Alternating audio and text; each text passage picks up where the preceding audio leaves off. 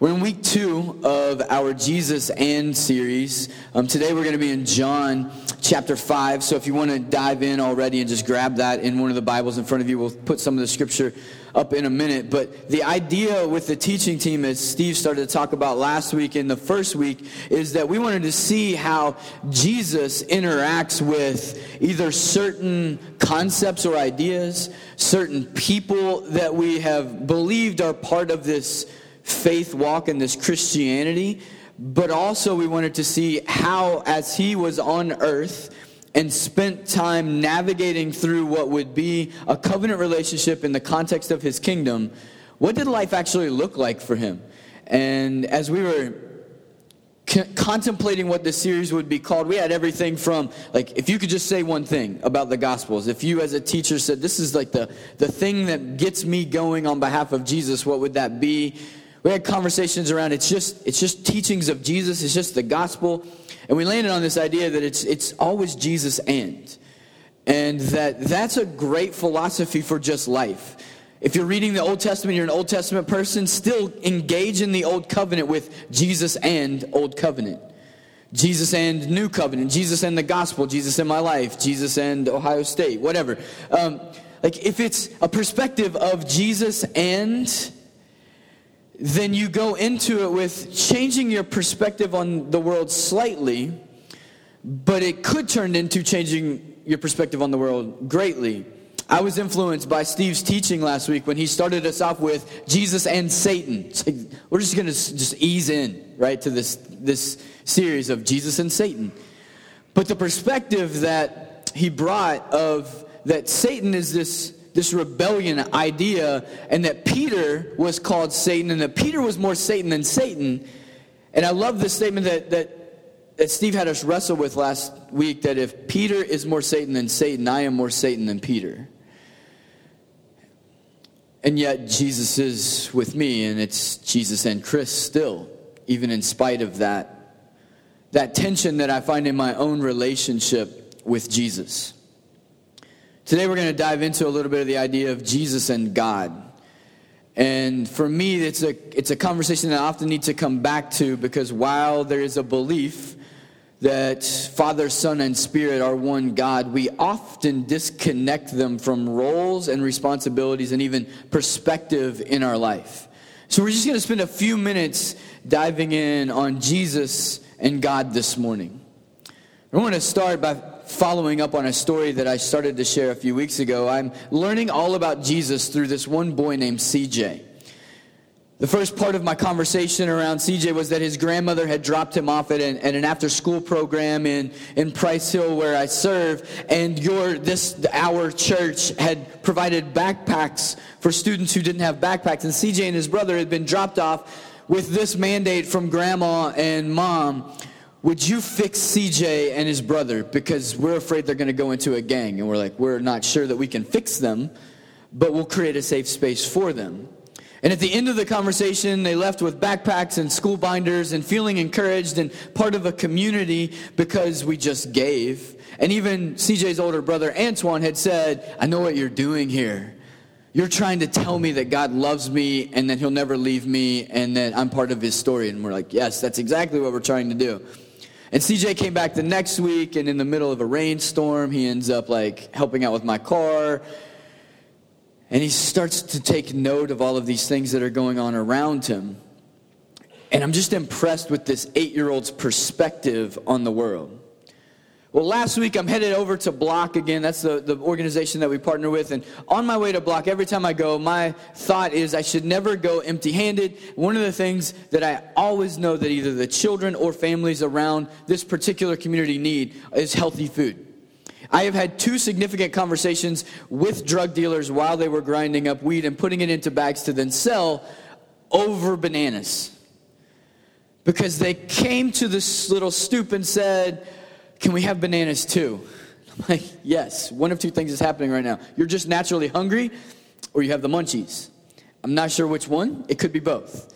But there's this longing for food in a community. And so I would always stop at Kroger and grabbed some food. And on this particular day, my goal was bananas, clementines, and some Gatorade because I was going to have some conversation with the boys at the end of the thing. And I thought they'll listen to me if they have a nice drink that they don't normally get. So it was total manipulation.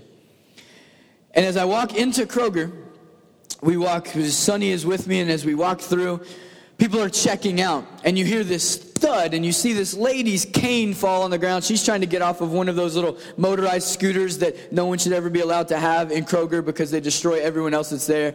And because they go around the corner, you're like, whoa, excuse me. And she does not have control of her scooter, and her cane has fallen off, and she's trying to take care of her groceries. And I am walking and thinking, wow, we could help that woman, but there's no time to help her because this little boy runs across as he's checking out with someone from his family. He runs across the aisle and he grabs all of the stuff and he puts her cane back and he grabs her groceries and he puts it in the little cart again, and he says, is that everything? Are you okay? And she says, oh, sweetie, I'm fine. Thank you for helping me so much. And then he just darts back across. And I look at Sonny and I'm like, was that CJ? Like, this is like the most spiritual boy I've ever met in my life. Like, this 8-year-old is everywhere, and he's always doing the right thing. Like, he just looked up, and she's like, I think that's him. And I'm like, that's so CJ. So we get our stuff, and we pack it up, and we buy it. We head over to Block, and as we get there and the doors open, the first person at the door is CJ. And he's starting to walk in, and I'm like, I have to talk to you. And he's like, what? What'd I do? I'm like, were you just at Kroger? And he was like, yeah, but that wasn't me. I was like, I don't know what else you saw. I didn't see that part.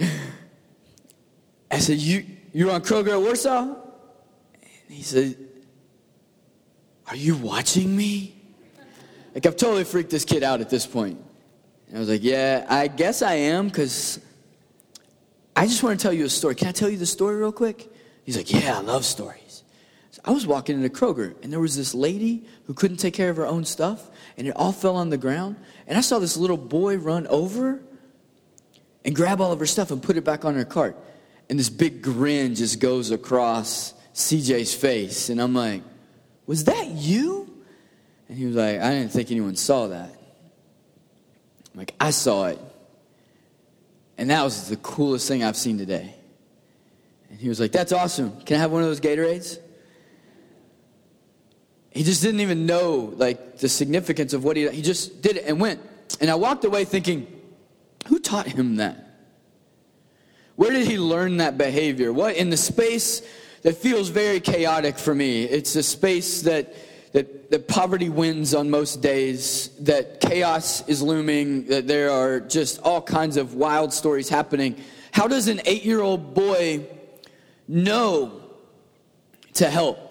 How does he know to run through the rain and close a trunk when it pops open in the middle of a storm? How does he know to ask questions about it? Where does it come from? Who is he imitating? And what story has happened around him?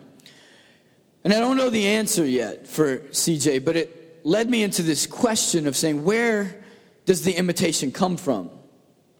And it's really the landing that I want us to see today, is that the relationship between Jesus and God is all about imitation and interdependence.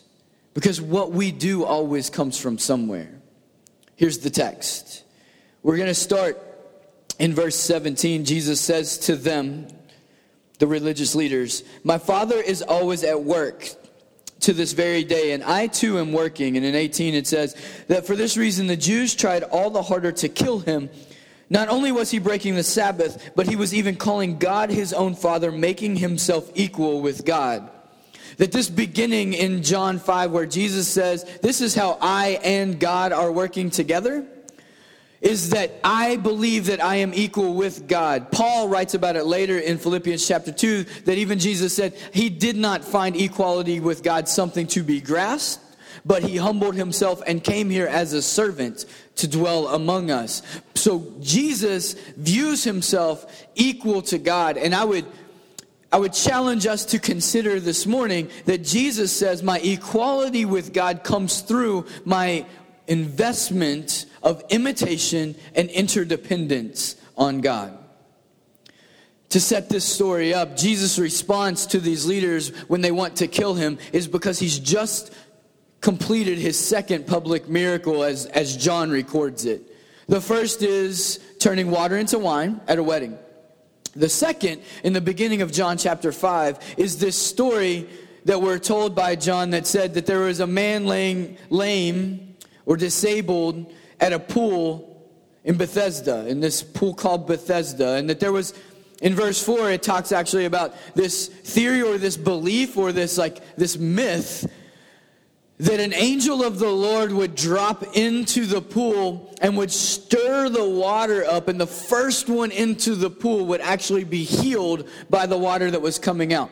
And we have no confirmation that the angel of the Lord throughout this old covenant was actually showing up at Bethesda and healing the first person in. More than likely, it was a story where at times the water would come off of a mountain and work its way into this pool, and in the middle of the pool where the water came in, it would start to bubble up, and then there would be just warm water, and there would be this belief system around it that if we could get to the warm water, the living water, when it comes in, the fresh water, we could find healing in the pool. And so this man is laying on the side, and Jesus comes to him and says, "Do you not want to be healed?" And he gives all of these reasons. He's like, "I've been here for almost 39 years. Of course I want to be healed. I don't want to lay here, but I can't get in the pool myself. People will walk past me and no one will help me. And then when the living water comes up, when the water in the middle comes up, if I try to pull myself, and imagine this army crawl guy working over toward the pool, can't get himself there, that by the time I get to the pool, someone's already jumped in ahead of me and taken the living water. So I never get to it." And Jesus looks at him and says, "Do you want to walk? Do you want living water?" Because it's not the bubbles in the pool. He's standing in front of you. "Do you want to walk?" And the man says, "Of course." And he says, "Then take up your mat and go." And the story says that he takes up his mat and he starts to walk. And as he leaves, all of these people see it. Religious leaders are asking him, "Who did this to you? How are you different? And don't you know that you're breaking the Sabbath law by carrying your mat? Tell us who did this to you." And he doesn't know because it was a stranger in a crowd and there's all these people around. But then Jesus comes to him later and they have a conversation about his healing, about the difference in his life. And Jesus challenges him and says, "Go and sin no more," which is really a tough text there of saying, what's sin have to do with being disabled? But he says, Jesus really is using his physical disability as an illustration, as a metaphor for what spiritually overwhelms us, and says, don't do this anymore so that you can stay in living water. Like, stop doing these dark things so that you can live in light things. But then the man recognizes Jesus and goes back to the religious leaders and tells all of the religious leaders, it was him. That's the guy. That's the guy who made me break the rules on the Sabbath by carrying my mat. Which, if you look at the Old Covenant, there is no rule in the Old Covenant that says you cannot pick up your mat and carry it. There's an interpretation of what work is on the Sabbath that then was taken into the nth degree that said you shouldn't even do this. And so these religious leaders are translating this scripture and saying, but you shouldn't even do that. And so when Jesus responds to them by saying, my Father is always working, so I am always working, he is saying, I created the Sabbath. I can do whatever I want on the Sabbath. That wasn't even one of my Father's rules on the Sabbath, and I am one with the Father. I am equal to him. And he's challenging them by saying, I'm equal with God. But he doesn't let them respond. Instead, he goes through this passage and he actually breaks down what equality with God looks like. And this equality with God is built on imitation and interdependence. If we read in verse 19, it says, Jesus gave them this answer. I tell you the truth, the Son can do nothing by himself. He can only do what he sees his Father doing. Because whatever the Father does, the Son also does. Imitation and interdependence. Some commentaries say that this is imitation and dependence, that Jesus is completely dependent on the Son. I would actually challenge that and say that imitation, one, the Son is doing what he sees the Father doing, which for us as a takeaway is to say, when we see Jesus do something on earth, we then need to put it in to the same context of God the Father doing it. That these aren't two separate actions. We don't have an Old Testament angry, judgmental God, and a New Testament, grace-filled, truth-filled God. We have a God for both testaments that is filled with justice and truth and grace and compassion, because when we see Jesus do this on behalf of the Father has not changed his character, but he's extended his character into Jesus on this earth. And so it's a mixture of both. And so when we see Jesus act, we need to interpret that as this is God the Father and his character living out through the person of Jesus.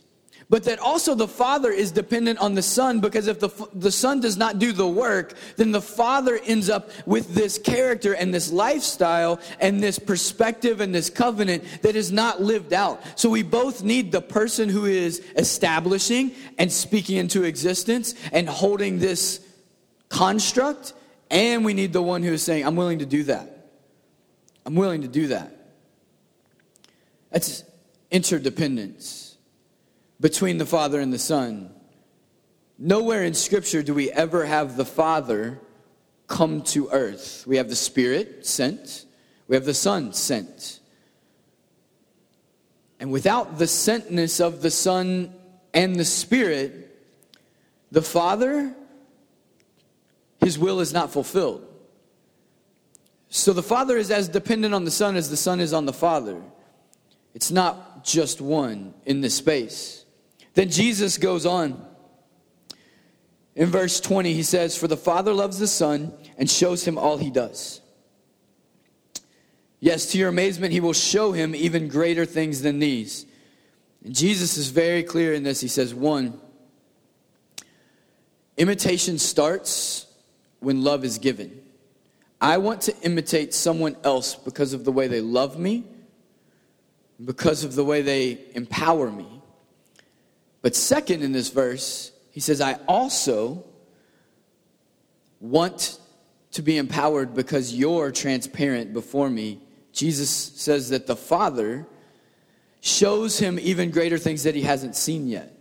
That the Father is willing to show you all of himself and to be transparent before him. And so Jesus says, we are one and we are equal, but we are interdependent. And this is what the Father does for me. He shows me that he loves me. And then he shows me even the most vulnerable aspects of himself. Then he continues to go into verse 22. And he says, moreover, the Father judges no one, but he has entrusted all judgment to the Son. This is the interdependence part, that the Father does not enact judgment. Instead, it's the Son. That he says, I empower you, I entrust you, and that this role of us working together, this connectedness happens through me giving to you. That's the Father to the Son. And it's the Son who judges, which is actually a warning to the Pharisees and Sadducees that they're standing saying, we're here to judge you as to whether or not you would be a worthy Messiah. And Jesus is actually saying, wait, no, actually my dad didn't give you that responsibility.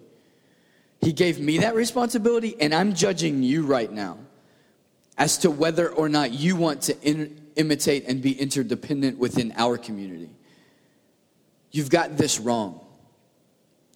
And that was a part for me that I had to pause and look at in this scripture to think, am I continuing to judge whether or not God and Jesus in their role in my life are enough for me? Or do I believe that it is they who carry the role of judgment and Jesus who carries the role of judgment? And what would he think of me? How would he perceive me? How would he look upon my life? Instead of how I look upon his and see what value it has for me. And we'll finish up with this way. In John 3:23, he says, all may honor the Son just as they honor the Father. He who does not honor the Son does not honor the Father who sent him. And there's a power in this of harmony. That Jesus says, we work harmoniously together. The Father has sent me. I carry judgment. The Father has the will. He has the vision. He tells us what's next. He tells us where we're going. But that the Father will tell us where we're going. And I will decide and bring in who is going to go with us. And we work in harmony together. Jesus and God a harmonious relationship of imitation and interdependence, because without both working together, we don't know answers to the questions we're really asking. I pulled out 12 jugs of Gatorade, and I passed them around to a porch full of boys. CJ, instead of grabbing his perceived Gatorade, he made sure that everyone else got the flavor that they wanted before he took what was left. I'm still blown away by this kid. I'm like, are you 8 or 45? And then we sat down. You may have seen on the news that last week there was a tragic accident in Price Hill where a girl who was a student at Western Hills High School lost her life in a car accident. She was a pedestrian and was clipped by one car, and then a second car didn't see her, and she died. This student went to school with most of the kids that we work with in the after-school program. And our belief is that you need to process these events and these activities within 72 hours so that the brain can stay moving forward. And so we're on a porch with boys from 8 to 16, and the conversation is, did you know her? How are you doing? And do you have any questions about death and what happens next? And one of the boys shot their hand up about halfway through the conversation and says, what happens when you die? And CJ looked at him and said, I know. I'm like, of course you do. You're a prophet. And CJ said, there's a thing where we go and wait. It's a waiting place. And God will come to that waiting place. And he's going to pick people that are going to be with him forever, and they go to a great place. And then the people who he doesn't pick go to a dark place. I'm like, okay, we can work with that conversation. Like, CJ, how do we get from the waiting place to the place where we're with God forever? Do you know the answer to that? Because that's like really what we all want to know, right? And all the guys are like, yeah, CJ, how do we get from the place? And he takes a big swig of Gatorade and he's like, no idea. And I'm like, oh man, come on. So in that next few minutes, we talk about, well, God and Jesus are one. And Jesus said that it's on him to judge, and that he came to carry the judgment for everything that we have done wrong. Everything that we have made as mistakes, every pit that we've fallen into, every moment of darkness, that he has come and said, anyone who believes in him, he'll carry the burden of that, so that when this space is finished and the new space is starting, we get to go with the light. And this time it was CJ that asked the question. And he rose his hand and he said, so, if I steal a car tomorrow and I confess Jesus 2 days later, I still get to go to the light? Yes, CJ, you still get to go into the light. You may also go to jail, but you go to the light. So if I steal a car and then confess Jesus, and then I steal another car, do I still get to go into the light? Yes, CJ. If you steal a car and you believe in Jesus, and he will carry the burden of that for you eternally, and then you steal another car, yes, but there's this thing called the Holy Spirit that's going to make you not want to do that second, theft, we think, right? He's like, can I have Jesus now? Like right now. Can I say Jesus now? And will you baptize me? That was his immediate response. Jesus and God, covenant relationship here, wanting to be forever with him. The only way to not go into that dark place when it's all over and to go into this place is because Jesus says, that's on me. It's pretty simple, 8-year-old language. But when it boils down to what Jesus says about himself, that's really what he's saying to us. This morning, the burden of judgment is on him. This morning, the burden of Scripture is on him. This morning, the burden of imitation and interdependency, he says, is on him. Yet this morning, most of us, maybe, I won't say most because I don't know what your story was this week. I'll say me. I'll say I put that burden on myself. A lot more that I let him carry it. And I imitate what I think he would be impressed with, instead of imitating the life that he actually invites me to. Jesus and God working together, imitating one another, and in interdependence. They then later say, we are one, and you're invited to be one with us. Just say his name again. Let's pray. Jesus, thank you for these passages that dive so deep into who you are and how you're interwoven with your Father. And I pray again this morning that as you carry the burden of judgment and you carry the weight of your word, that you would speak it over us in grace this morning, and that you would move us again to just shoot our hand in the air and say, can I say your name again today too? I pray that you give us the grace and that you remove the shame and the guilt so that we can say it, and that we would become imitators of you and the Father, and that we would live dependently on you. It's in your name that we pray. Amen.